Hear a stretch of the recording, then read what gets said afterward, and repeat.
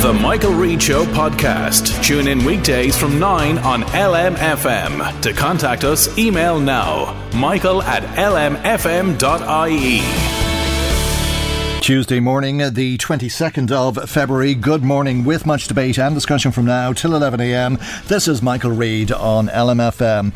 The Irish Times reports today on research that was carried out among patients at Connolly Hospital in Blanchardstown, and how it shows that injuries sustained from e-scooters are severe and complex and frequently require surgery. The author of the report is an orthopaedic surgeon, Dr. Ciara Fox, and she says e-scooter crashes result in injuries that are quite extensive, complex injuries, and even after surgical reconstruction, patients have a high risk of post-traumatic arthritis. It's a very concerning report that was published in the Irish Medical Journal and looked at 22 patients in the hospital after being involved in some sort of an incident with an e-scooter between October of 2019 and November of 2020. Two of the patients, the paper says, were pedestrians, and the burden on orthopaedic teams is significant as things stand, but likely to increase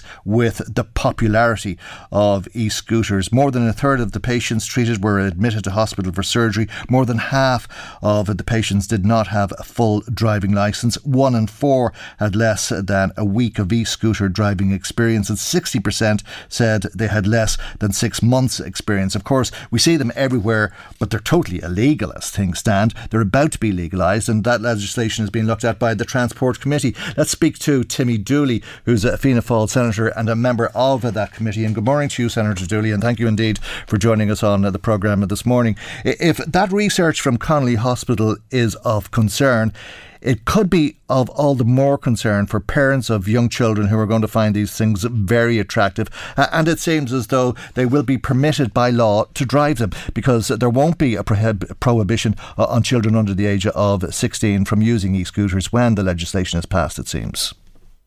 Yeah, good morning, Michael. I mean, it is being teased, legislation is being teased through at the minute, but maybe pull back from the legislation and look at the advances that have taken place in personal mobility.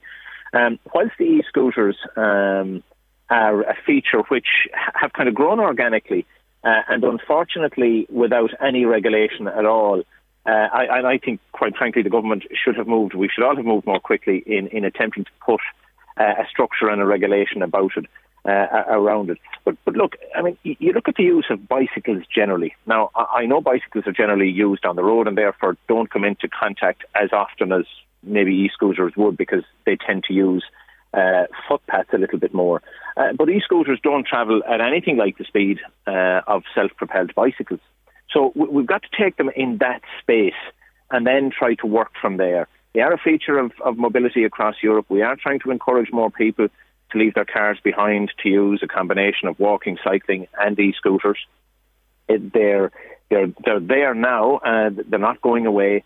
And we've got to work, I suppose, in a way that allows people to understand better their capabilities, their dangers and their advantages. And I think most of that, like everything, will come through education, public debate, rather than strict laws. So how do you envisage it working successfully? Well, I think in the way, when and it's quite some time since I went to school, but when I did, there was a thing called the Safe Cross Code programme. So as part of our primary teaching, we were taught how to deal with fast-moving cars as we crossed the road, because I'm 53 years of age, but when I was in school, there was a lot less cars on the road. So crossing the road was something that kids automatically did, jumped out of their parents' car at the school, or maybe was dropped by a bus, or maybe walked, and just crossed the road generally without any traffic lights, or weren't aware of cars in their space. Most kids now, from the time they're 2 or 3 years of age, are conscious of an awful lot more fast-moving vehicles around them, and they're acclimatised, and they understand their environment. I think we've got to do the same with the e-scooter. It begins at home, in the school, in the community generally, and I would hope that there could be some safe programmes of education in place that would assist people in understanding what the do's and don'ts are. That can be done through television, through social media advertising, and through public information generally. So the safety or otherwise, or the reduction in accidents will come about, in my view, through public awareness, public information campaigns, rather than the strict letter of the law as it exists. But these pieces of equipment need to be governed in terms of their upper speeds as well. Yep. But I mean, that's what I was going to ask you. Does that mean that 12-year-olds could be driving along at 30 kilometres an hour? Well, I don't think they should be driving at 30, certainly. But certainly 12-year-olds can get up to speeds of pretty fast on highly geared self-propelled bicycles at the moment, whether it be on an incline or on the level. So I don't think it's about necessarily age. I think it's about awareness. It's about education. It's about having regard and respect for each other. Okay, well, you know that the National Council for the Blind of Ireland, Irish Wheelchair Association and the Irish Guide Dogs Association have called for limits of between 6 and 12 kilometres. 12 kilometres generally and 6 kilometres around schools. What do you make of that? Yeah, I think we do need to look at the limits. I don't know if those are the appropriate ones, because I think there's a balance. Balance needs to be struck between the uptake of these scooters in terms of improving personal mobility and trying to strike the right balance between getting people out of their cars and into a more active lifestyle, and part of our whole carbon reduction point. But I've spoken with people from the various organisations. I'm very conscious of their concerns. And I think we do need to be cautious and careful about striking a balance. But we're not an outlier. We're not doing this on our own. These personal mobility scooters are second nature right across Europe. Where they have cycling lanes. City. Where they have cycling lanes. Yeah, and therein lies the difference. I mean, we've somebody. They also have them in cities where they don't have cycling lanes. For work, I was in Brussels yesterday, and I see the sidewalks or the footpaths. Then you have civil obedience. You have civil obedience. And I think we need to. I think as a society we're maturing, and I hope we will. Well, I don't think so, and I'll give you a very good example of that right now from somebody who's just texted in to say they were walking down the Dunor Road in Drogheda yesterday. They were on the footpath, and they came across. Well, they didn't actually. 4 e-scooters came across them because the 4 e-scooters passed them by with no sound to alert them of their presence or anyone else in a space of 10 minutes, and then, following the 4 e-scooters, a cyclist came cycling up on the footpath as well. We don't have civil obedience. We've high rates of civil disobedience when it comes to e-scooters and bicycles in this country. I think as a society we're better than we were. I think we have a better regard for each other in terms of our the use of cycleways, cycle lanes and the road. I certainly know when I came to college first in Dublin and cycled, it was a kind of a free-for-all. I think that has changed a little bit. But I think the point that your texter has made there, that there were 3 or 4 scooters and there was a bicycle, and effectively they're all in the same vein. One is no more powerful than the other or no more dangerous than the other. In fact, I think what we probably need to see is people learning to use these scooters a little bit more. I think they have been seen in the early stages as sort of a hobby, as almost part of a gaming culture, if you want, whereas they're actually pieces of personal mobility. You don't have one just for faffing around. I think they're a method of getting from A to B, and what I see no different to, you'll be familiar with the Dublin bike scheme. There's bike schemes in other cities and towns around Ireland where you can, just hire by the 10 minutes or 15 minutes, whatever it is. The same is happening with these mobility scooters. So in many cases, people won't own them. They'll just pick them up at the train station and use them for a distance, or the BART station or whatever, bus station, to get a distance and leave it to be picked up by the next person. And I think that's what you're seeing happening across Europe. It's a huge. Can we get them off? Can we get them off the footpaths? Well, I'd like to see people put them in a manner that recognises that other people will be coming along. I don't know. I think they probably need to be on the footpath in some cases, because in terms of their size and scale, they're not as safe as perhaps a bicycle in a confrontation with a car. So those are all things that need to be teased out. But so you think e-scooters should be allowed to use footpaths? I think they certainly should be. That we should be working towards, as we're building new footpath infrastructure, we should be attempting to make a pathway for e-scooters as well. Yes, as new infrastructure is being rolled out. And there is a lot of that, because there's a huge amount of money being put into active travel as we grapple with reducing the carbon output. Yeah, okay, but I mean, the things are on the footpaths now, and the law is imminent, isn't it? It is, but we're still going through various different stages of it. I mean, we have to take into consideration other footpath users. We have to consider the people who are on foot in the first instance, but there are people with wheelchairs, there's people with whose sight is compromised, and that all has to come into the mix. So, but footpaths are for pedestrians. They're for feet. They're footpaths. I mean, you can't compete, and particularly. It's probably wrong to talk about young people, but there are a lot of people, I think, who expect you to move out of their way because they're going at a speed and you're obstructing their course. And it's not appropriate or fair on people who can't hear them in the first instance, like that texter a few minutes ago. I know, I accept that, but we've got to get the mix right because, as I said, these pieces of equipment are part of a whole personal mobility programme. They're part of assisting all of us in getting out of our cars and being part of the whole decarbonisation debate. So we have to give and take a rigorous approach to their they should be able to go at 20 or they should be able to go at 20 or 30 kilometres, and they should be able to drive on footpaths. I certainly didn't say that. 30 kilometres on a footpath now, I think. Would be a stretch. So how do you control that? What's your idea on that? Then? I think we have to take all the advices into consideration before. But what's your opinion? I mean, you say they should be able to go on footpaths. At what speed? If we have to give it and take, tell us what you're asking us to take. I don't see it working. Yeah, I think on footpaths you're talking about a very, very slow speed. So how do you control that? Well, I think you have to.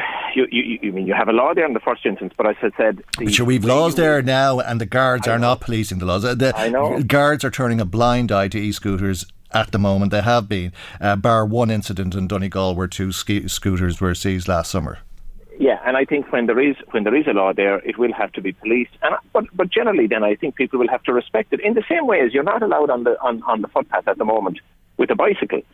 But I see it every day. It happens every day. But that's the point. And why is that happening? And why are the guards turning a blind eye to that? Because I see it every day. I never see or hear of anybody being stopped by the guards for wrongly driving a bicycle on a footpath and expecting people to get out of their way.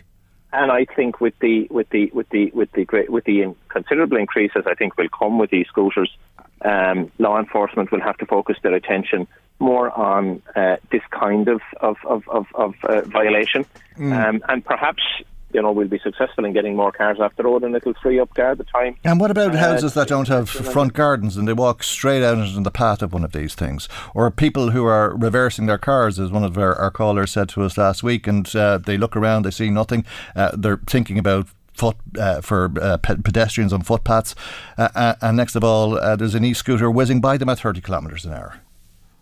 Yeah, but that happens with bicycles as well. It happens with motorcycles. It happens with scooters. But two wrongs don't make a right, do they? No. But they're already there. And I mean, I think we've got to accommodate it. We've all got to show respect for each other on the road. The road isn't owned by the motorist, by the cyclist, by the pedestrian, by anybody. And, this technology is there now. And I think we've got to figure it out collectively how we give everyone the best chance. It's not, by the way, no matter what you do, going to eliminate accidents. People fall off bikes. People sadly get killed off push bikes.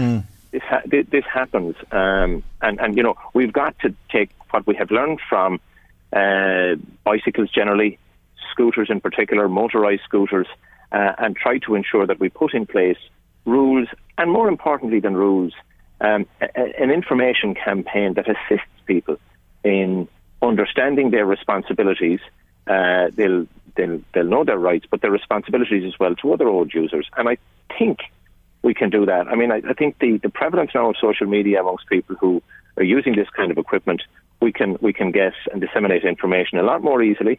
And I think people are prepared to read and listen and respect the needs of others, quite frankly. I mean, you go back 15 years, and that's why I have great faith in younger people generally.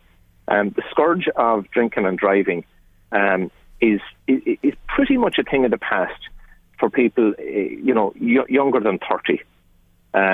It it has changed very significantly. People have respect for others on the road, and they recognise. But people will be afraid to walk. Actions. People will be afraid to walk in their locality for fear of getting knocked down. They already are. Every time this is mentioned, we get calls from people. That has to be part of the programme that's rolled out. What is allowed and what isn't. And I think if the footpath is excluded, except in certain designated circumstances, and at certain speeds, then there doesn't have to be that fear that might exist of the unknown. I think the practical implementation with appropriate guidance and information can make it successful. Quite frankly, I think it's really significant. I think it's groundbreaking technology that's been around for a while. That can really change the way we live our lives in terms of I think the question is, do we have the infrastructure for it? Because motorists also give out about e-scooters, and it's not because they're cranks, it's because they're afraid of killing the e-scooter drivers who are driving around with no lights, no tax insurance, and that goes without saying, and I'm not sure what's going to happen with all of that for that matter, but they've no lights, they've no high visibility jackets, they have no safety equipment, no helmets and all that sort of thing, and the slightest tap of a motor car and they're as good as dead. Yeah, I mean, I don't necessarily disagree with a lot of what you say, but that same commentary has been made about cyclists for as long as I've been a cyclist and a motorist. And I suppose my attitude changed from being a cyclist to a motorist over the years. When I was a cyclist, I gave out about drivers. When I'm a driver, I give out about cyclists. So that tension for road space is there. But reality is, this technology is now there. There's a demand for it. It's rolling out across Europe. I'm sure it was the same when the Model T first came to Ireland. There were question marks as to what impact it would have on horses and carts that went on the road. There's a continuation. Okay, but we're not talking about around transport. No. But I'm just talking about the tension. We're talking about mothers with prams. We're talking about wheelchair users. We're talking about people who are visually impaired. We're talking about older people. We're talking about ordinary people. We're not talking about horses and carts. No, but I mean, it was maybe a bit of a tongue in cheek, but the point was, from the first emergence of motorised transport, there has always been a challenge and a competitive tension with what went before. So, you started out, people walked, they had bicycles, they had horses and traps and carts. The motor car came. The infrastructure wasn't there for that. There were narrow roads. That has improved.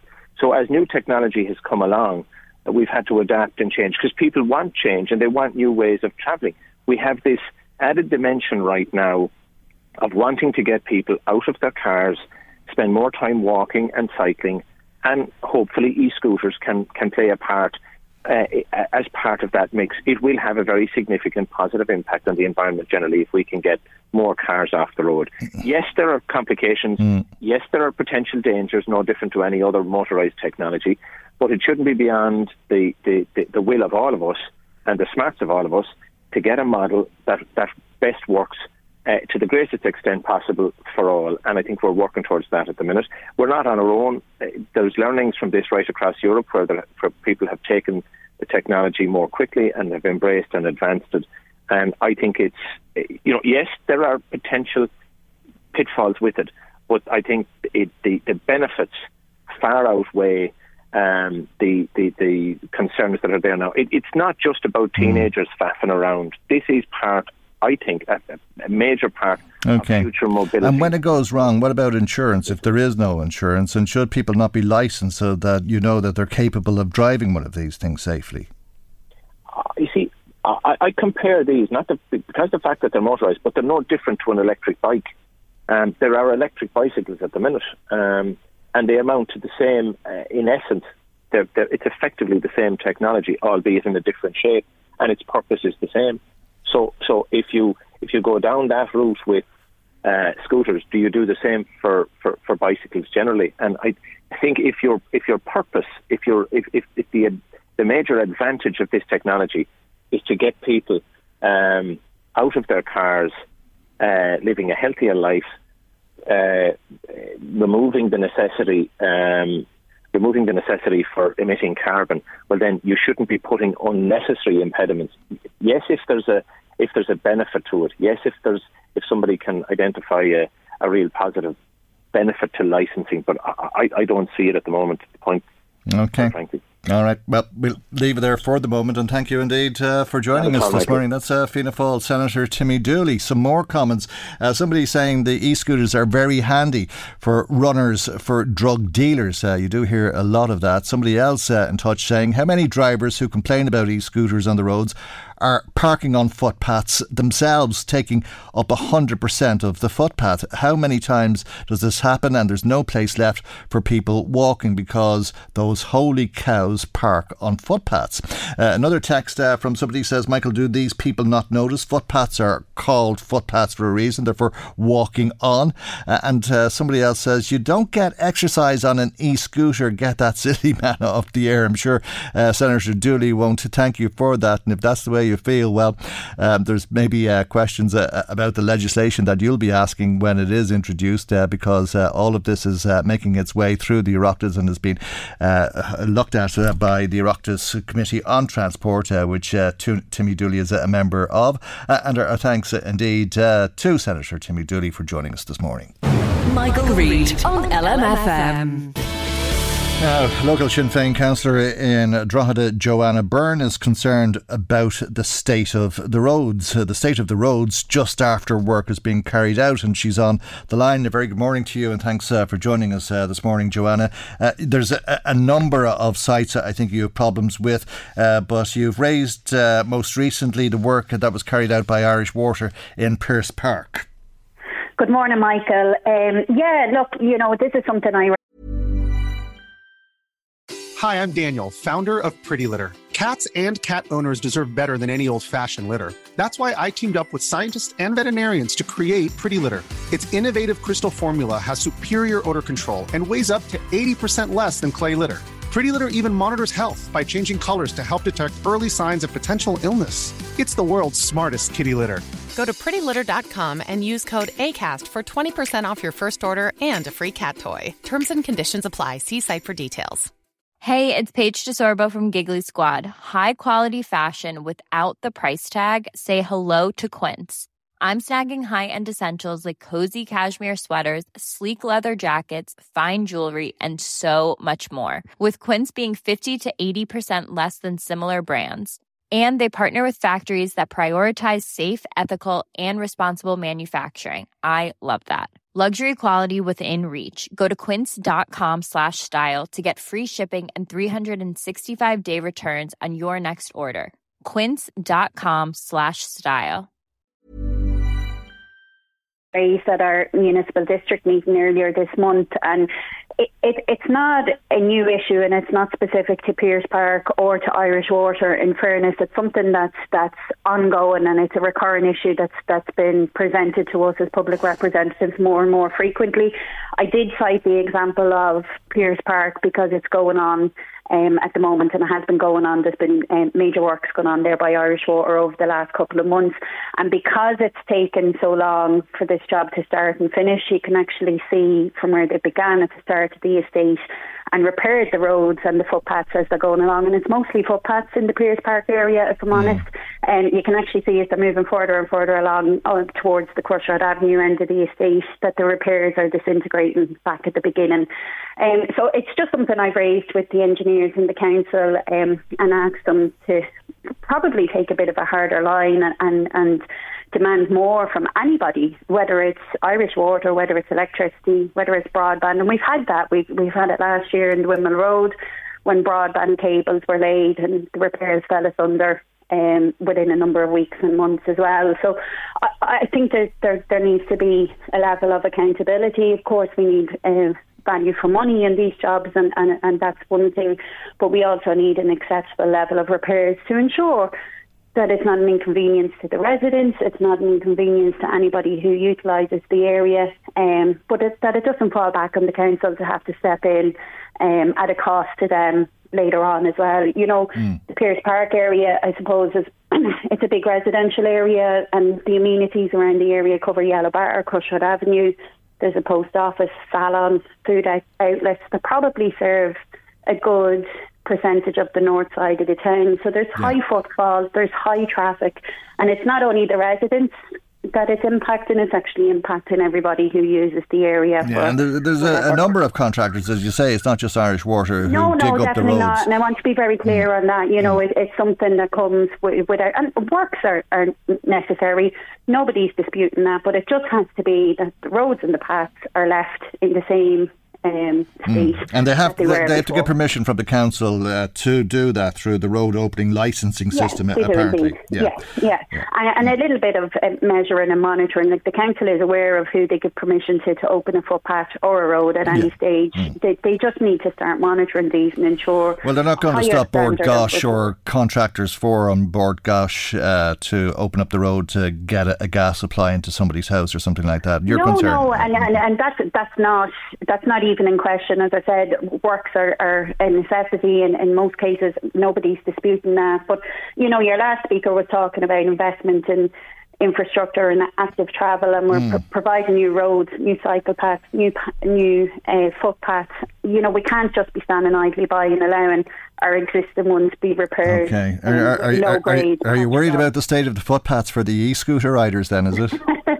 Well, it's more for the residents that have contacted me at the minute. Maybe some of the residents are using e-scooters. Yeah, and you know, it's children out on their bicycles. It's people with prams. It's people in wheelchairs. It affects every cohort of our community. So it's something we need to be conscious of, and perhaps take a harder line approach and demand more from the contractors going forward. All right. Well, it seems as though the work hasn't finished. That's what Irish Water are telling us in a statement that I just received before we came on air, and that they're replacing problematic mains, and what they want to do is to let the work settle, to make sure everything's working, and then let the work that they've done on repairing the footpaths after digging them up, to let that settle, and then to come back and complete the work.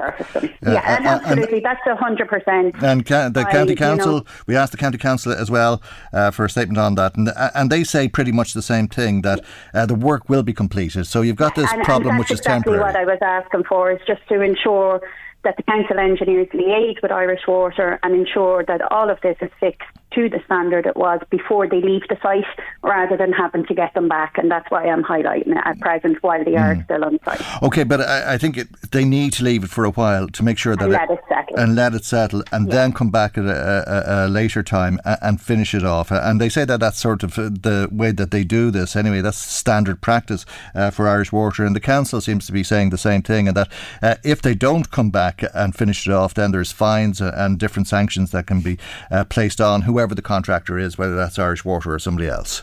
Absolutely, and that's to be expected, and there's absolutely no issues with that. But it's just to ensure, like, it's fine saying you're letting repair jobs settle, but that's no good to Mrs. Jones who can't get out her footpath and get her pram down off it.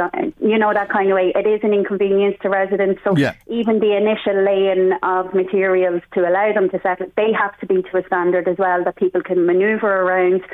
It's not impacting, it's not obstructing any footpath or any road. It just needs to be to a certain level. And by all means, then come in and do a smooth finish, a streamlined finish at the end, absolutely. But you can't leave it, especially in a job that's so long. I think they're in Pearse Park a number of months now. Right. Can't be impacting on residents whilst it's going on. That initial laying of materials has to be to a level of standard as well, in my view, anyway. Okay, all right. Well, I'm sure there's residents in Pearse Park who agree with that, and elsewhere, undoubtedly, for that matter. And thank you indeed for joining us this morning. Thank you. That's Sinn Féin councillor in Drogheda, Joanna Byrne. Now, let me read you some more of the comments coming to us, because a lot of people are in touch with us. We seem to have different opinions coming to us today about e-scooters. Tom in Dundalk, for example, says, I think e-scooters are a wonderful idea and a great and efficient way to get around, but we need special lanes for them and bicycles. There are not enough bicycle lanes. They're too dangerous on the footpaths, and who in their right minds would want to be on one on the roads?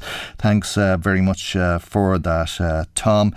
And I think that's probably the whole thing summed up in a few words, because they are wonderful, and the idea idea of going around and not having to drive a motor car and all of the emissions and the cost of the petrol and everything else involved in that, and having the wind blowing in your hair must be wonderfully attractive to a lot of people. But do we have the infrastructure? We don't have the roads, we don't have the bicycle lanes, and there's somebody else already using the footpaths, although Timmy Dooley seems to think that we should be sharing them with the bicycles and the e-scooters and all of that kind of thing. I do remember speaking to Timmy Dooley a couple of times previously and saying to him that if we wanted to do these things, maybe we should have one-way streets across towns, generally speaking, so that you'd stop two-way traffic and that you'd only have one-way traffic, and maybe you'd have a lane for the cars, you'd have a lane for the bicycles, you'd have a lane for the e-scooters, and you'd have the footpaths then for people who are walking. And if these e-scooters prove to be as popular as they might be,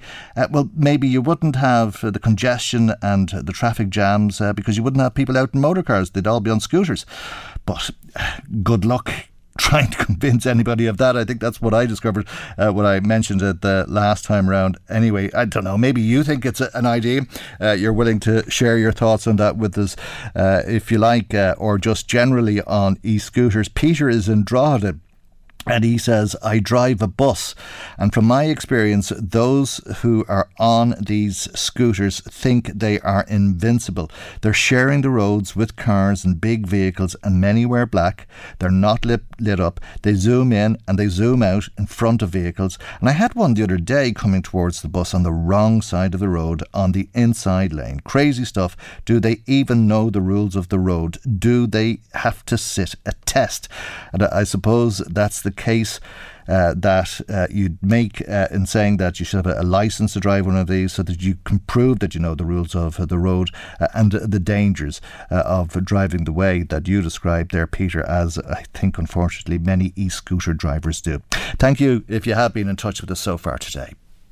Michael Reid on LMFM. Well, Vladimir Putin spoke for about an hour when he addressed the people of Russia on television yesterday, and there's been all sorts of interpretations and descriptions of what he said and how he was speaking, talking about the Russian control over the Ukraine, how Russia had created the Ukraine. He went back to 1970 and 1921, the First World War, and indeed into the 90s, and all sorts of slants on history and different things like that, which may have played well to a Russian audience. They certainly didn't play well here. But he also said that he was defending Russian people who believed in being citizens of Russia and defending their country and defending their language and all of that sort of thing. So what he's decided to do is to invade the Ukraine. It's a de facto invasion of the Ukraine.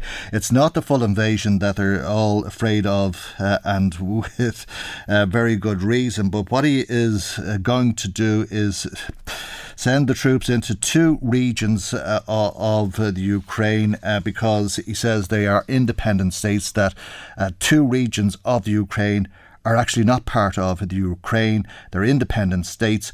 And he, I think, may have been seen by some of the Russian viewers yesterday as coming across very reasonable in some of these arguments that he was making. I would like to emphasize that we are ready to negotiate, but only on the condition that all matters will be considered as a package in complex without going away from the main proposals made by Russia.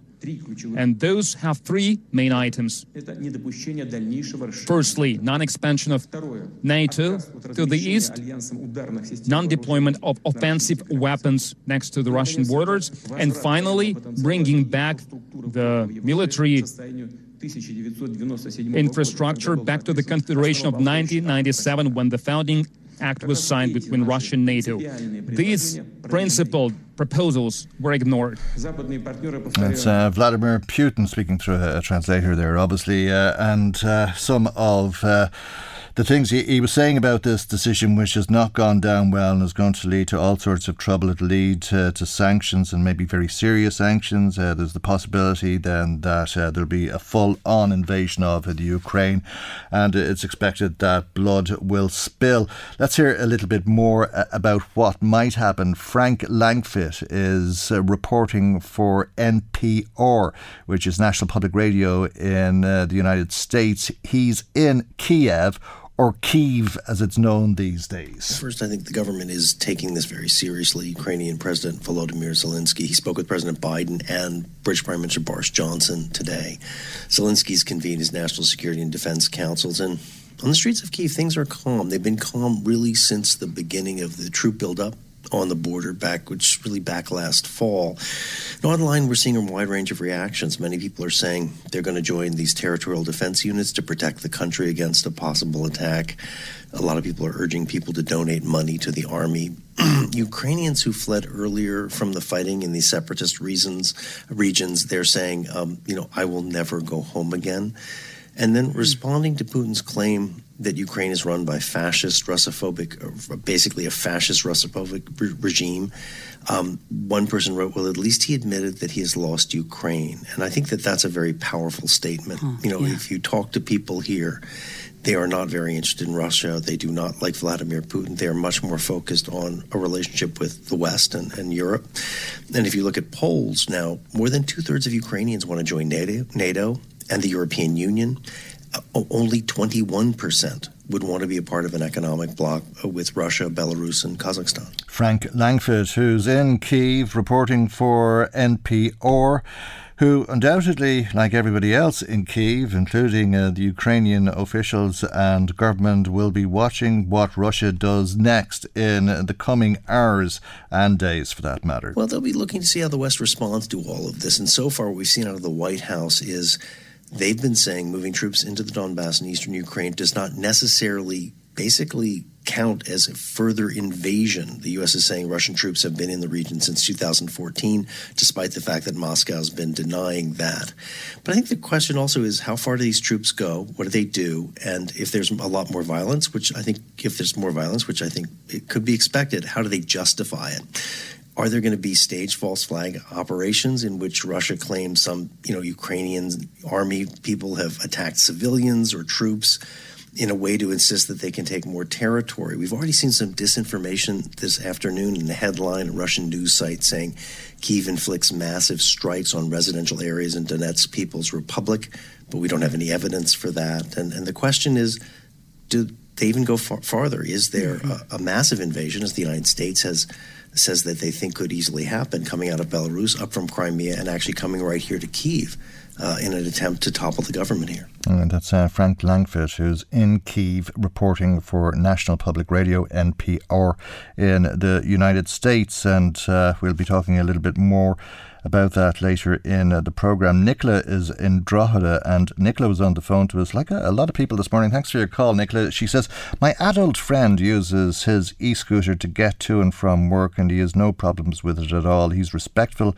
of all other road users and footpath users, and he's mindful of his own and other people's safety. You can't tar everyone with the one brush. Thank you indeed, Nicola, for that, because it's good to hear both sides of the story. Sheila says electric scooters are lethal, on the other hand, and Sheila says she believes electric cars are too. You don't hear them until they're right beside you, and they're especially dangerous for children crossing the road. We really need to be thinking twice about using electric vehicles in general, Sheila says, because we can't hear them. And one of the things that they've been trying to do is to put in sound in the cars. Apparently it's not that easy to do with the e-scooters. Peter, thank you for your call. Peter says, what planet is Senator Timmy Dooley on? It's kids from 10 to 16 who are on these scooters. They're racing on the paths. You're taking your life in your hands just walking on the footpaths in Dundalk, and they don't even have any helmets on, so they're a danger to themselves apart from anything else, Peter says. A lot of people have been in touch about e-scooters. Probably no surprise, because I think there's strong feelings on both sides of this debate. Another caller who is visually impaired says they only step outside of their front door. This is a woman who says, I only have to step outside of my front door and I'm nearly knocked down by people on scooters. And she wonders if people in government really have a clue what life is like for people who, like herself, have problems like that. As I said, she's visually impaired. And thank you indeed for taking the time to pick up the phone and give us a call this morning and sharing your thoughts with us. Michael Reid on LMFM. Now to a question that has been asked probably for the last 50 years or so, and that is if the criminal justice system is working in the war against drugs. 9% of the population used an illegal drug in the last year. This rises to 1 in 4 amongst males aged 25 to 34. 376 individuals died from a drug overdose in 2017. 9,700 cases were treated for problem drug abuse use in 2020, with another 5,800 cases were treated for problem alcohol use. The many people who experience the collateral impact of drugs, including children, families and communities, as documented in recent reports on Ballymun, Drogheda, Darndale, Tala, the North East Inner City and Dublin South Central.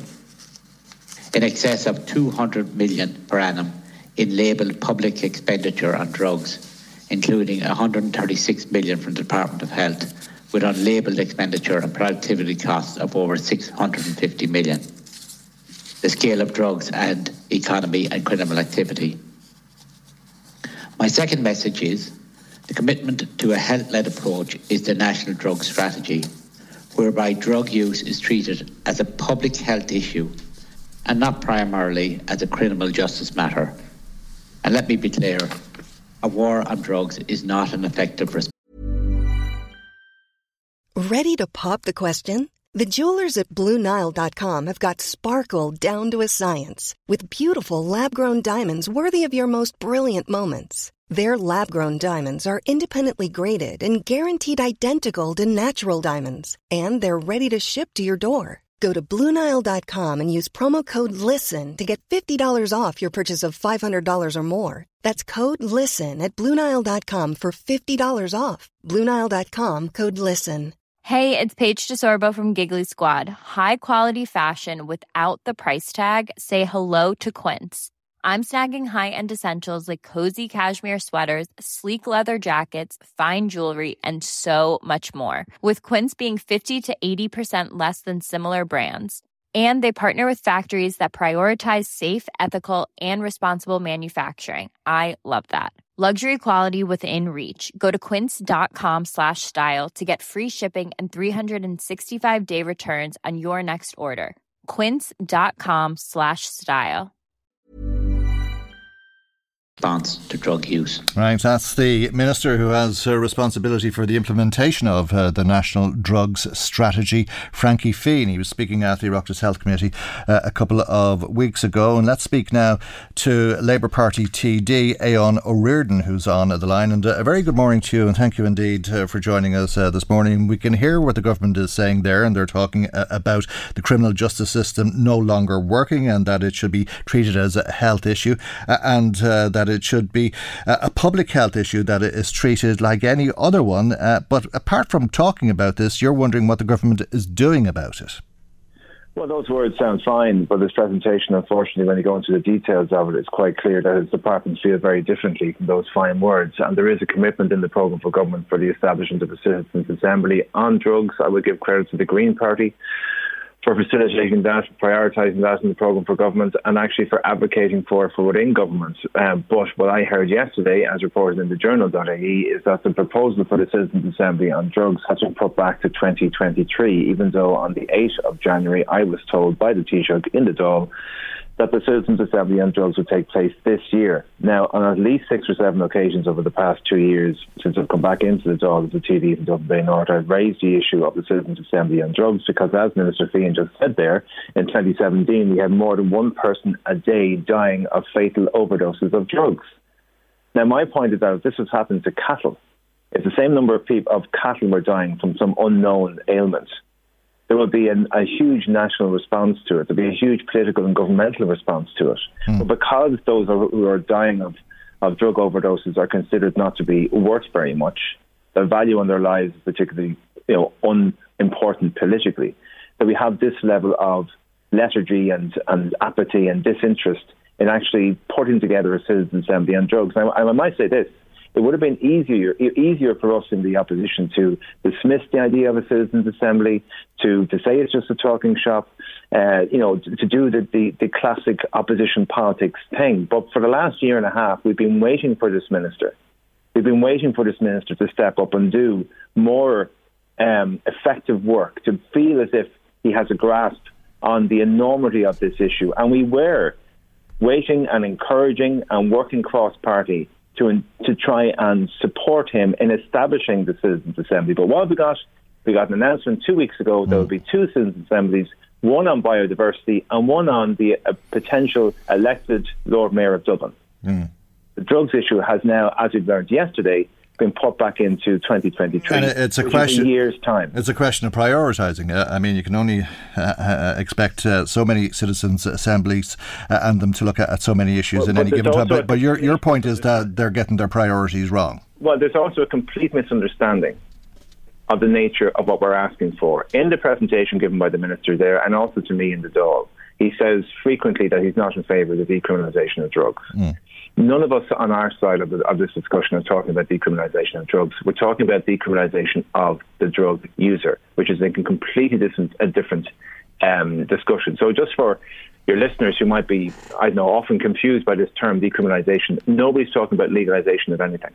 What we're talking about is that the person who uses drugs, the person in addiction, will be dealt with, supported,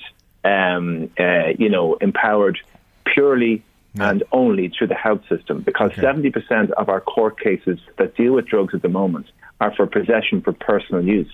Basically people who are addicted to something, but we're criminalising them, and it doesn't work. It's just not working. If it worked, I might, not be involved in this discussion, but it's not working because we have the fourth highest overdose rate in Europe. But the problem is that those who die are just not considered to be politically important. Okay, and maybe we'll come back to that in a moment, because is what makes it very, very important. Yeah, sure. Because they come from more socially disadvantaged backgrounds, because they tend to be from areas of disadvantage, because they're from marginalised groups. Okay, sure. Sorry for talking over you. Maybe we can come back to that point in a moment, because maybe there is an argument to legalise drugs rather than just decriminalise the user in order to protect the user. As I say, we'll come back to that in a moment. But if you don't believe that argument has merit, but you do believe in decriminalising the drug user, as you put it, you already know the end game. Why do we need a citizens' assembly to get there? I mean, is it not like same-sex marriage? We knew what we wanted before we went through the motions of a citizens' assembly and discovering that people agreed with the motion or on the 8th Amendment or so on. Why do we have to go through all of that process? Why not just skip that and decide now to decriminalise drug users? Because I may be convinced of it, but I don't think your average member of the public is convinced of it. And I think it's not just about me being convinced.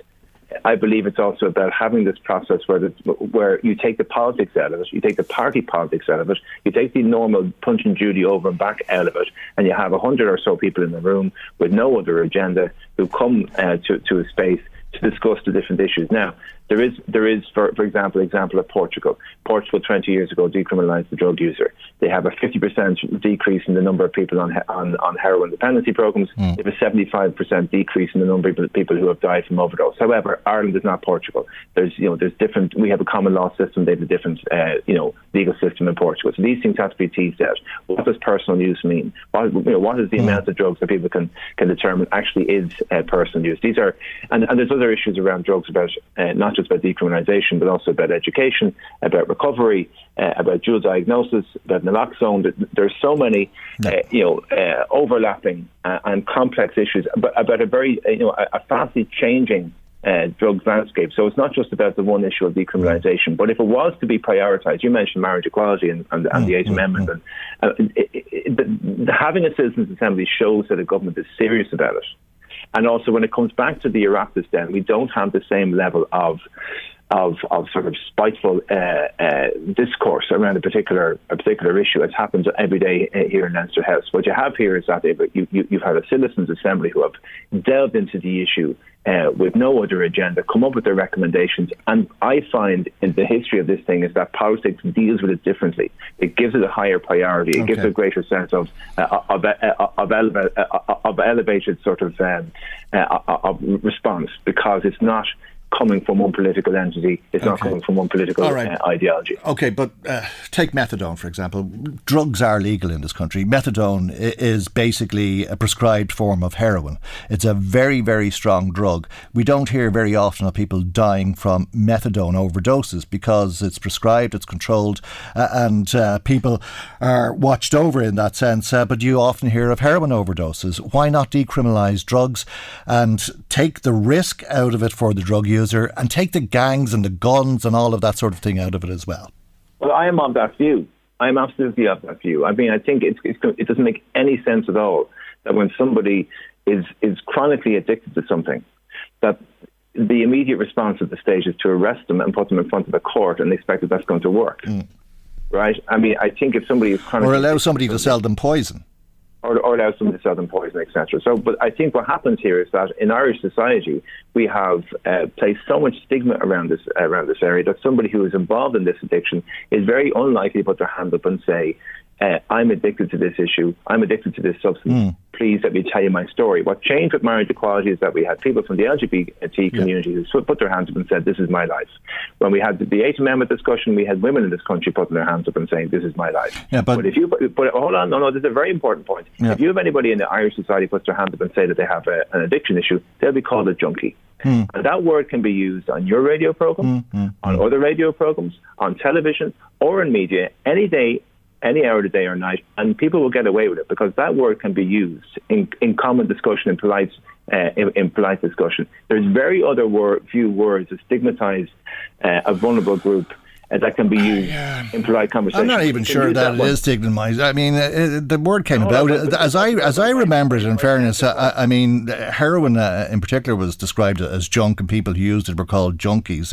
And what happens to a drug user is that they're reduced to something far from what they could achieve in life. And when you do meet them, they may be robbing your house to fund their habit, or they may be they may be working, or they may be working as prostitutes. But that's all part of the problem with the criminalisation of drugs. It's not a rabbit hole; it's the reality of it. But the byproduct of the criminalisation is the fact that we dehumanise the drug user, and we use terms that one I just used. And that dehumanised them, and then people. But they still need. If you decriminalise the drug user, they still need to buy drugs. They still cost a fortune, where they shouldn't cost anywhere near what the drug dealers charge. I mean, if you were able to go down to your chemist and get your vial of heroin or whatever it is, you wouldn't need to break into somebody's house, and that's the point that I was making. And what happens in Portugal, just to explain to people, when decriminalisation came in, is that if somebody was caught in possession of something that they were using, which was an illegal substance, they went in front of what is called a dissuasion committee. And the dissuasion committee has a nurse, a doctor, a counsellor, and this is where there's a process undertaken to talk to you about your drug use, to help you along a path of recovery, and that's the best way of dealing with it, rather than the criminal justice system. Part of Peter McVerry has been in platforms with me, talking about this, the homeless campaigner, I'm sure many people will be aware of, has talked about being in court with a young person who is being charged for the possession of cannabis to the worth of €2. Now, this is a complete waste of Garda time. The Guards should be focusing their energy on the gangs, as you've said, on the major players, not on those who are addicted. The gangs would have to find something else to do, would they not? I mean, if you were to legalise drugs, you'd take the gangs out of it. Yeah, well, look, this could all be part of our discussion if the government had decided to have this Citizens' Assembly on drugs this year. But what they've decided to do is to put biodiversity first, and I think that's probably understandable. The Mayor of Dublin discussion, I'm not sure if that's as important an issue as drugs are, and they're putting this back to 2023. So all what we're discussing here now on your show is so important because people are literally dying They're dying on streets, they're dying in street corners, they're dying in skips, they're taking overdoses. We have, as I say, the fourth highest overdose rate in Europe. They're literally dying on the streets of Dublin. That's why we wanted a medically supervised injecting centre, which is now legal, but we haven't been able to get planning for because people keep objecting to it. All of these issues are so important, but the stigma is still attached to the issue because families feel they can't come forward because people blame them. The individual is blamed as well. Meanwhile, as Minister Feehan has just said there on your recorded piece, in 2017, 376 deaths from drug overdose. If it was anything else, there would be a massive national outcry. But the feeling I guess in society is that, well, to be honest, a lot of these people, it's their own fault. Oh yeah, well, I mean, I think even if we were to take the money that is spent on policing it out of the Garda budget and put it into the health budget to treat those people, there'd probably be money left over. There would, absolutely. But again, what priority are we putting on these lives? Do we actually genuinely consider these lives to be worth saving? And I don't think, unfortunately, we do. Now, I think government needs to change its tack on this. And by the way, there are any amount of good people in every single political party who want to have this discussion. There's been Fianna Fáil backbenchers who've been asking for decisions on drugs. Paul McAuliffe, I think, has been asking for it, hasn't he? Yes, but Green, that's Harrigan from the Green Party, who's also a government TD. There's Green Party ministers I've spoken to about this who are serious about it. I don't understand why this particular minister can send out a statement yesterday saying, even though the Taoiseach 2 weeks ago said it would happen this year, I know it will be 2023. Meanwhile, we're going to have a death a day from overdose. Okay. Not good enough. All right, well, we'll leave it there for the moment. Thank you indeed for making those arguments with us on the programme this morning. Good to talk to you. That's Labour TD for Dublin Bay North, Aon O'Riordan. Michael Reid on LMFM. Now let's talk about that news from the meeting of Louth County Council yesterday. As you heard on LMFM's news, the Chief Executive, Joan Martin, told members she's not in a position to provide funding for further public lighting in the county. There's been some response to this. Let's speak to two women who sit on the council, Michelle Hall of the Labour Party and Maria Doyle of Fine Gael. And a very good morning to both of you, and thank you indeed for joining us. Michelle, we heard you in the bulletin saying it's not just about women, but there's particular concern about women having to go out and walk the streets if they're not lit. Yeah, it is a problem where you have public spaces that aren't well lit at night time, and women are afraid to go out. It's not a new phenomenon. It's something that women have always been afraid to go out at night time, I feel, if it's a dark area. And the town is expanding, say, for example, in Drogheda, where we have new estates, say, up at Bewley Village, but there's no lighting up there to the new estate. So we're not getting things done in tandem, unfortunately, and that makes it difficult for women to access those spaces at night time, which is really unfair. I think we could look at the government policy around gender spaces, so women use the space maybe slightly differently, and also that we are more fearful to go out in the evening time.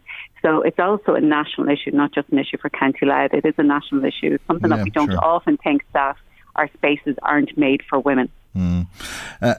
Should it be something that's incorporated into planning regulations? Because, I think the council was told you can't spend money if you don't have it, and if the money isn't there, we can't provide the lighting. But when that new estate that you spoke about was being looked at by the planners, should it not have also provided the lighting in the vicinity for people to be able to use the area around the estate?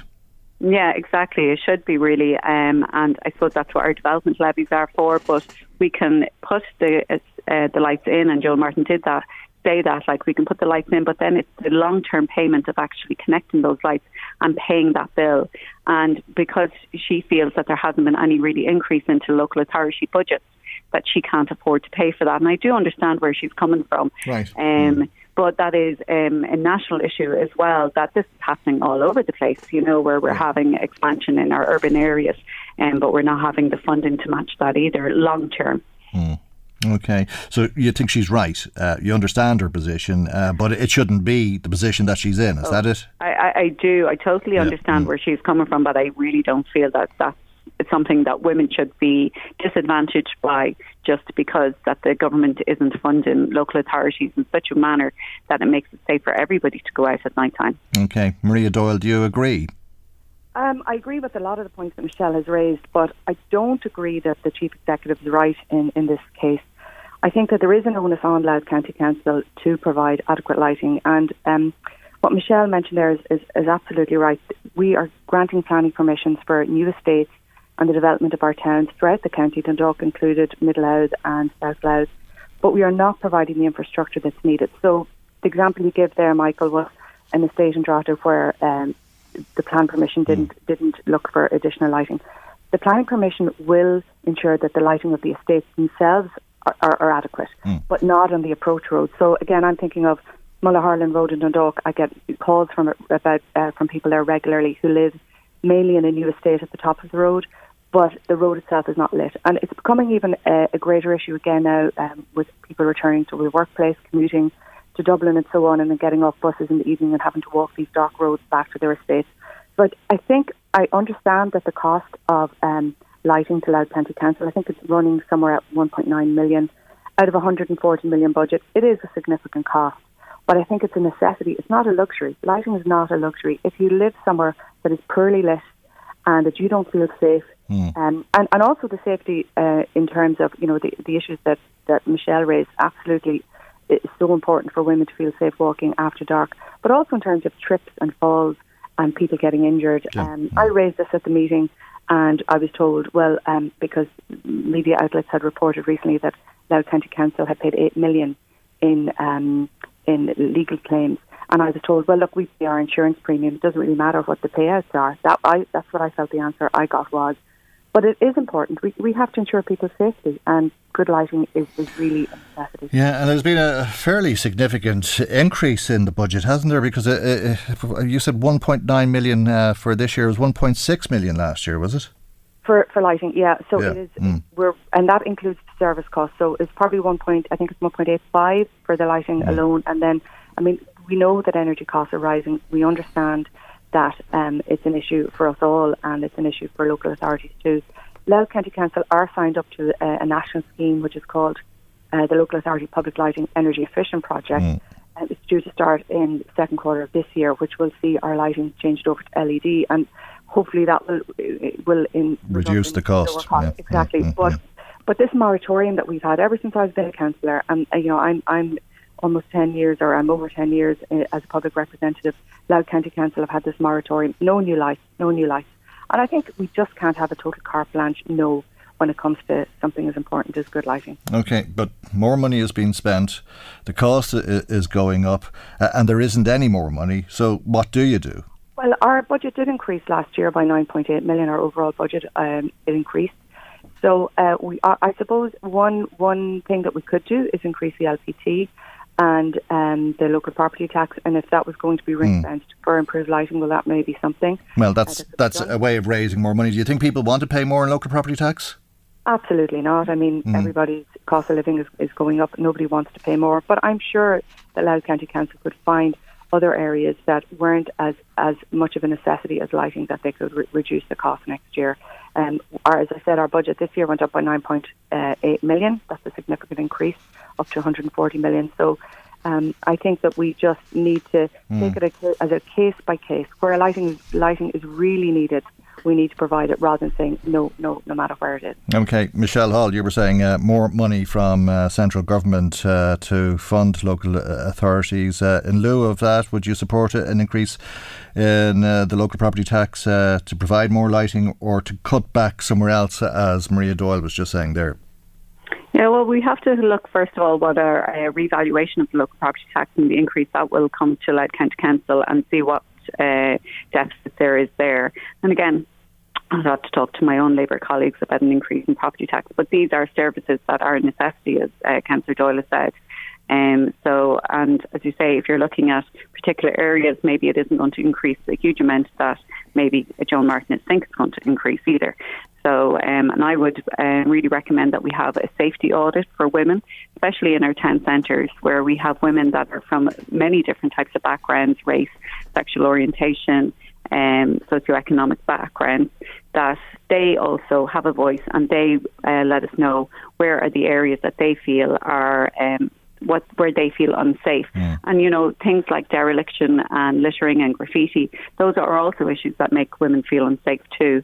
So it's a kind of a multi-structural issue as well, not just public lighting, I'm afraid. Yeah. Where do you feel safe, though, I suppose, is the next point. And the obvious thing that comes to mind is what happened to Aisling Murphy in broad daylight in the middle of the afternoon. Yeah, it is unfortunate. And again, we're not just looking at change in our public spaces. We are also looking at the systemic problem of men and male violence. And male violence doesn't just occur against females. I have teenage sons myself. And again, I do worry about that, even them going out. Yeah. So, male violence, full stop, has to cease. And we have to look at the causes of that. And again, one of the causes of that is domestic violence in the home, where these children from a young age are experiencing domestic violence themselves. I have an initiative that I am trying to push forward with the government, Operation Encompass, where we do address those issues at a very early stages, where they're supported in schools and by the Garda liaison officers. And I think we need to look at the causes and how we can really change male violence in our society. If it's possible at all. I wonder, because it seems to be a problem that's not just unique to this country. I was just discussing that with the Minister for Justice last week, and if the international recommendation is to have one refuge space for women for every 10,000 of the population, then you've obviously got a problem that is almost human nature, if it's that way everywhere, if you understand what I mean.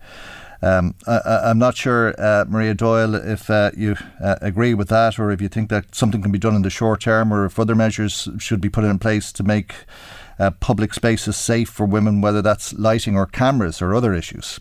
Yeah, well, certainly cameras is another aspect of it. I mean, I think it's as Michelle is saying, that we're coming at it at a lot of different angles, and it's important that we do that we don't just address infrastructure issues like lighting and CCTV, but we look at education, we look at enforcement, we look at the punishments that are handed down in our courts, and we look at issues of, we had the issue last year of the Gardaí maybe not attending all these calls for domestic violence. We have to look at it from all these aspects. As a primary school teacher, I suppose I was very conscious that during the school lockdowns during COVID, that we, teachers who are mandated persons, weren't in a position to see signs of neglect or abuse of the children that we teach. And I think that probably contributed, or certainly didn't help. And I think it's great that schools are fully open now, and hopefully will stay that way, so that we can be in that position to look out for the things that we have done in the past. So we need to come at it from a lot of different angles, and we might have successes in some areas and not in others, but we have to try, and we have to not just accept it and lie down under it and say, well, there's nothing we can do, it's human nature. No, we need to find ways of making it unacceptable. Okay, we'll leave it there for the moment. Thank you both indeed for joining us this morning. That's Maria Doyle, Fine Gael councillor. We were also speaking with Labour Party councillor Michelle Hall. Michael Reid on LMFM. Well, there's a very interesting question as to whether Phil Hogan is going to sue the European Commission or not, and he appears to feel that he has good reason to do so. He told the Irish Independent he was humiliated and treated like a criminal over the Golfgate scenario, and indeed how that led to his forced resignation. Let's talk to Karen Coleman, who's the editor with Europarl Radio, which reports on the European Parliament for Irish radio stations. Good morning, Karen, and thanks indeed for joining us this morning. How's this going to go down in Brussels? Well, I mean, the European Commission main spokesperson was already put under fire yesterday from some questions from different journalists about this. I think, his diplomatic response at the time was something along the lines of that, Mr. Hogan tendered his resignation. But, I'm sure that they're not very pleased that he has come out now with the story. It's not surprising following the court ruling on the holding of the Oireachtas Golf Society meeting in Clifton.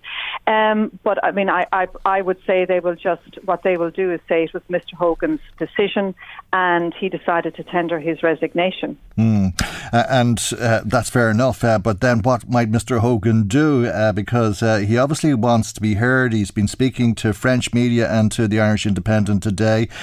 Could he have grounds for legal action?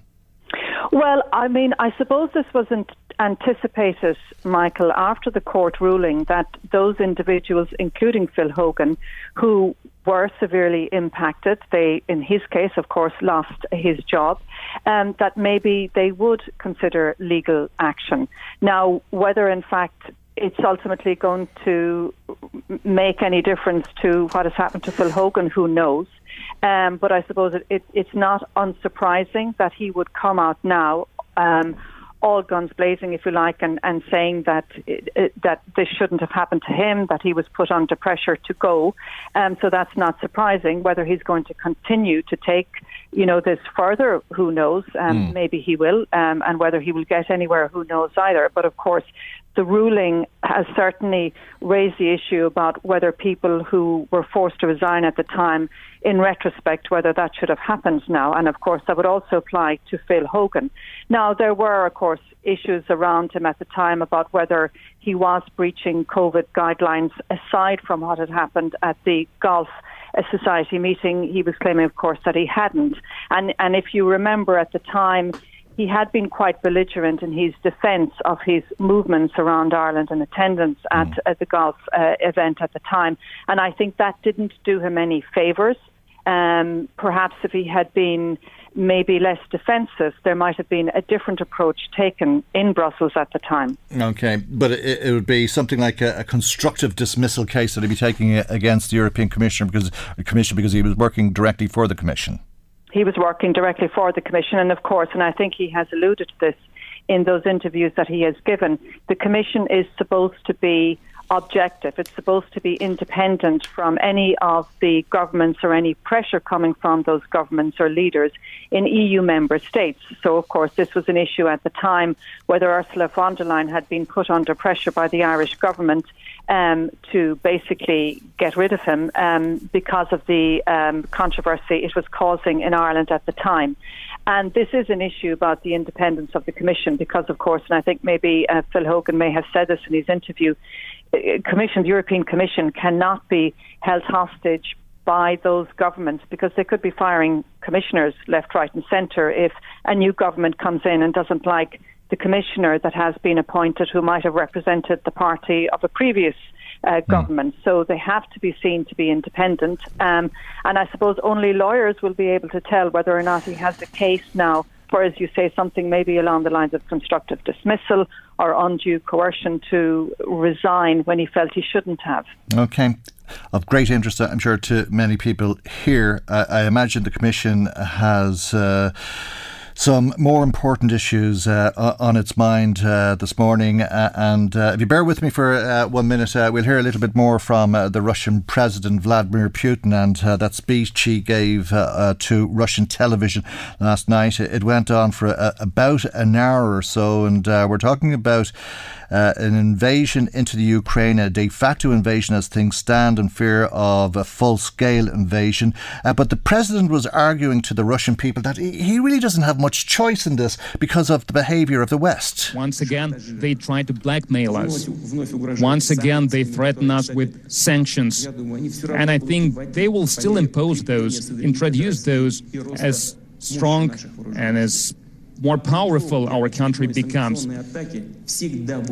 They will always find an excuse to introduce more sanctions, regardless of the situation in Ukraine, that is. The only goal they have is to contain the development of Russia. And they will do that like they did it before, without any formal excuse, only because we exist. And we will never concede our sovereignty, our national interest, and our values. And I want to be frank, in the current situation when our proposals about equitable dialogue, about principled matters, had no response from the US and NATO, when the level of threat for our country is becoming greater and greater, Russia has every right to take countermeasures to enhance our own security. And that's how we plan to act. Right, that's Vladimir Putin speaking through a translator, obviously. It's become a very serious situation as things stand. Mr. Putin expecting sanctions. Will there be sanctions? And what will that mean? Can you tell us, Karen? Yeah, I mean, this is an incredibly serious situation right now, and there are reports, of course, that Russian military forces are making their way to those separatist regions of Luhansk and Donetsk in eastern Ukraine, which Putin is now recognizing as independent sovereign states. I mean, it's happening extremely fast. All of the reaction coming from various places, you know, from Britain, the Saeed Javid, the UK secretary, telling Sky News this morning that the Russian invasion has already begun. You had UK Defence Secretary Ben Wallace talking about it being incredibly serious. You have sanctions now basically being signed off by President Biden against certain areas and certain people in those parts of Ukraine. But it's extremely serious. We're expecting that the EU will announce what sanctions, limited for the moment, it seems, that they will be announced this afternoon. Today in Brussels, EU ambassadors are going to meet to discuss what sanctions. Of course, the planning on the range of sanctions that could be and are threatened to be imposed will start to happen now. It seems at the moment, until I suppose people get a clearer sense of what is happening right now, whether Putin is just going to leave those troops in those separatist regions or whether he will try to move the troops into parts of that area that are still in Ukraine. I mean, they're part of a wider area called Donbass. So I think what we're going to see is announcements probably of a limited range of targeted sanctions right now. And then once things become clearer about the Russian intentions, we may begin to see all of this stuff ratchet up and a wider range of sanctions being imposed. Yeah, do sanctions work? Do they ever work? Because it's always ordinary people who suffer as a result of sanctions. If there's lack of supply of medicines or foodstuffs, I don't think that the Russian elite will be too worried.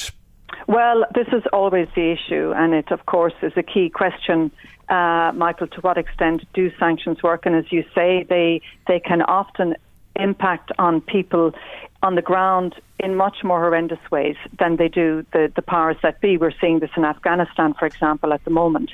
But, I mean, these range of sanctions are supposed to be targeting Russia's elite, threats that they won't be able to get their hands on their assets. There'll be freezing of assets they may have, for example, in the EU or in other countries that are going to impose the sanctions.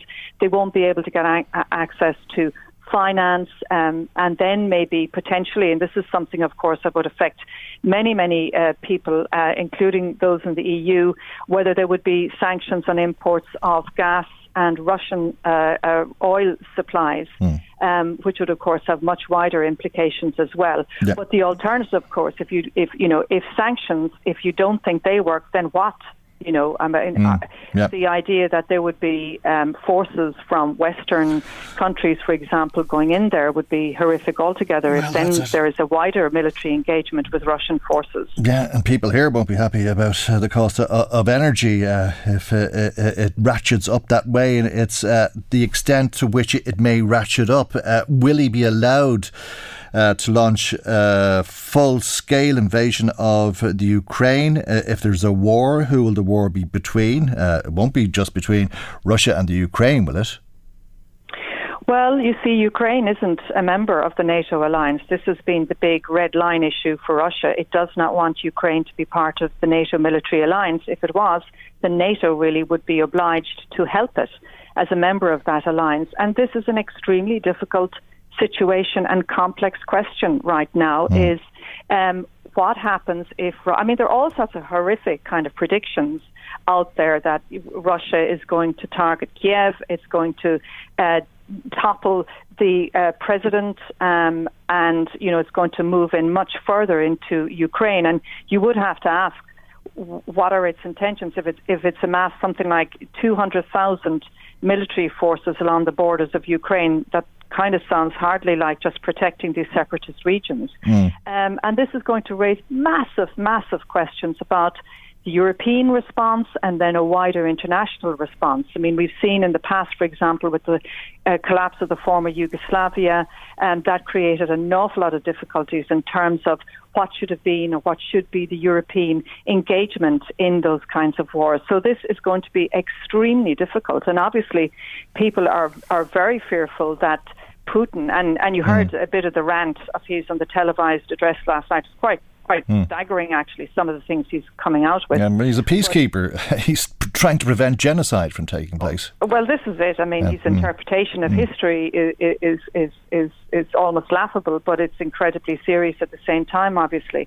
But I think this is going to really test the mettle of the EU and obviously wider the West, the US, and beyond that in terms of how are they going to respond if Russia pushes the troops further in? And Russia will know, obviously, that they will be very reluctant to start engaging in a fully fledged war with Russia. But then at the same time, if Putin does send the troops into much more Ukraine sovereign territory, not just to stay within the two separatist rebel states, then it's going to be very, very difficult for the EU, for the West generally, to respond to this. And we'll have to wait and see.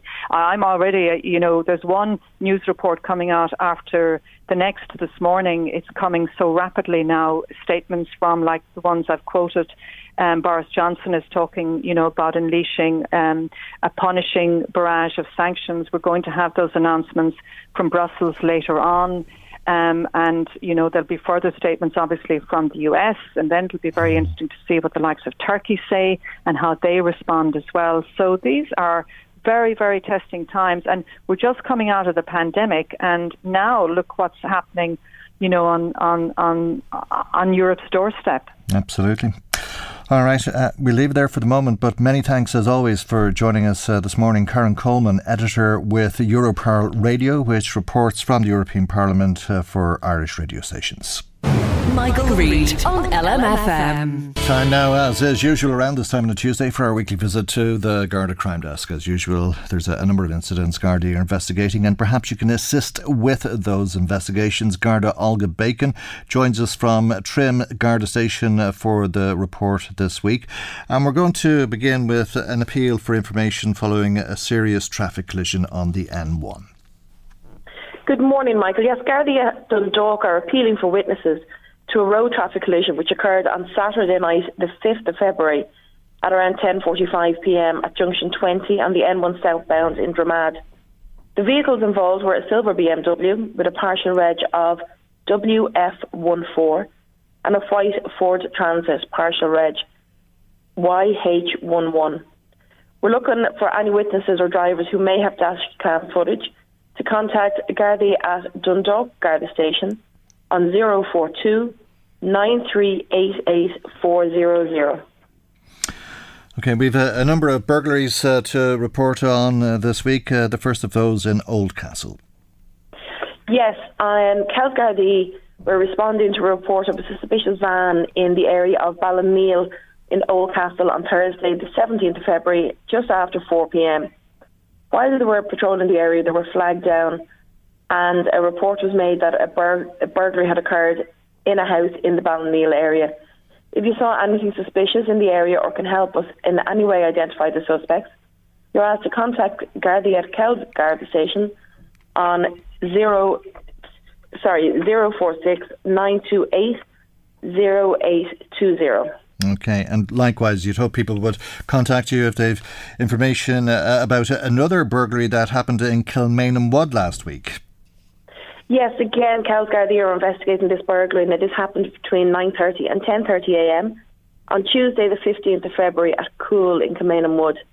The occupant returned home to find all rooms had been rummaged through and a number of items are stolen. Again, if you saw anything suspicious or you can help in any way to identify the suspects, you're asked to contact Gardaí at Kells Garda Station on 046 9280 820. Another burglary, this one in Balrath. Gardaí in Navan are investigating a burglary where the occupant disturbed two intruders in her home at around 9:30pm on Tuesday the 15th of February at Bellew in Balrath. Family came to our assistance and the intruders left the scene in a red car. Gardaí believed there was a third person driving this car. If you were in the area and notice anything suspicious, you're asked to contact Navan Gardaí on 046 903 6100. OK, we're back to Ballinneal, are we, or is that a repeat in my list? That's a repeat in the list. Apologies, okay. Michael. Not at all. OK, so we're going to Badderstown then, where there's another burglary that Gardaí are investigating. Yes, so the occupant was notified the house alarm was activated. When they returned home to the property, they discovered the house had been broken into and a number of rooms had been gone through. Gardaí at Ashburn are requesting that if you're in the area of Lismahon on the 21st of February and you noticed anything suspicious, would you let them know on 01 8010 All right. As I said at the outset, there's a number of burglaries that you're reporting on this week, unfortunately. The last report of a burglary is from Lobanstown, and this just happened in the last day or so. Yes, so Gardaí at Nobber and Navan Garda stations are investigating a burglary which occurred last night between 6 p.m. and midnight. So this was at City's Cross in Lobanstown. The occupant returned home to find the house was ransacked. Again, if you were in the area and noticed anything suspicious, you're asked to contact Navan Gardaí on 046 903 6100. OK, I think people listening to the radio might have some food for thought, given the amount of burglaries that you're reporting on this week. Perhaps you'd give us some advice on home security. So we want people just to remember these points and tips. Secure all doors and windows. 1 in 5 burglaries gain access through an unsecured door or window. Light up your home. Use timer switches when you're out. Use your alarm and even when you're inside your home. Store keys safely and away from windows and letterboxes. Record details of valuables and don't keep large amounts of cash at home. If you're going on holidays, have a trusted person check your property. Arrange for deliveries to be delayed, and considering having your post held until you get home, using something like the Mailminder system at your local post office. And we ask you, call your local Garda station if you see anything suspicious in the area. We prefer to prevent a crime happening where at all possible, and we rely on you, the members of the public, to make us aware where and when we are needed. We know many of you do this already, and we want to thank you for helping making our communities a safer place. OK, lock up, light up and watch out for each other, and we can all benefit from that. Thank you indeed, Garda Olga Bacon of Trim Garda Station. We'll return to the Garda Crime Desk in around the same time on next Tuesday's programme. Thanks to Brian in Dundalk, who was on to us about lighting streetlights in public areas, and he said, is Louth County Council for real suggesting increasing the property tax to pay for additional lighting? Do they not realise how tough people are finding it to make ends meet? With the rise in the cost of living, ESB, fuel bills, everything has gone through the roof at this stage. And he says, we already pay property tax. Where is that money going? Public lighting is a basic service and you shouldn't have to beg for it. With the recent spate attacks on women outdoors and indeed the elderly in their homes, it seems to me that we need to ensure that we have good public lighting. Well, thanks for sharing that thought with us, Brian, and indeed for making contact with us for that matter. Somebody else in touch about public lighting, that's Grania, who was on the phone, and Grania says public lighting is paramount nowadays because of safety concerns, and particularly in the dark evenings. She says she lives near the Glen in Drogheda and uses the Glen regularly and would like to see better lighting there. For example, I'd be nervous walking along it with my husband once darkness falls in the evening because it is so dark. Thanks, Grania, for that. Somebody else texting us about this, saying, what about the developers paying for the lights? Their profits are astronomical. The business park on the Armagh Road built without lighting on the road itself. And there's a lot of problems like that. Somebody else, Tony in County Louth, says if Louth County Council would make a better effort in collecting the outstanding money that is due to them in rent, they'd have more money and it mightn't be so cash strapped, and also change the policy on paying top dollar for housing and outbidding the first-time buyers who can't compete, says Tony. Somebody else says very one-sided to be talking about female violence. Men are also victims of violence perpetrated by women. Thank you to everybody who's been in touch. God willing, we'll see you for our next programme tomorrow morning at 9 a.m. right here on LMFM. Good morning. Bye-bye. The Michael Reid Show podcast. Tune in weekdays from 9 on LMFM. To contact us, email now, michael@lmfm.ie.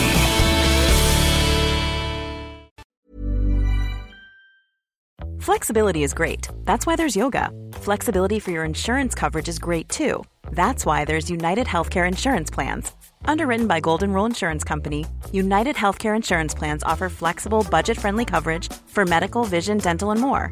One of these plans may be right for you if you're, say, between jobs, coming off your parents' plan, turning a side hustle into a full hustle, or even missed open enrollment. Want more flexibility? Find out more about United Healthcare Insurance Plans at uh1.com. Hi, I'm Daniel, founder of Pretty Litter. Cats and cat owners deserve better than any old-fashioned litter. That's why I teamed up with scientists and veterinarians to create Pretty Litter. Its innovative crystal formula has superior odor control and weighs up to 80% less than clay litter. Pretty Litter even monitors health by changing colors to help detect early signs of potential illness. It's the world's smartest kitty litter. Go to prettylitter.com and use code ACAST for 20% off your first order and a free cat toy. Terms and conditions apply. See site for details.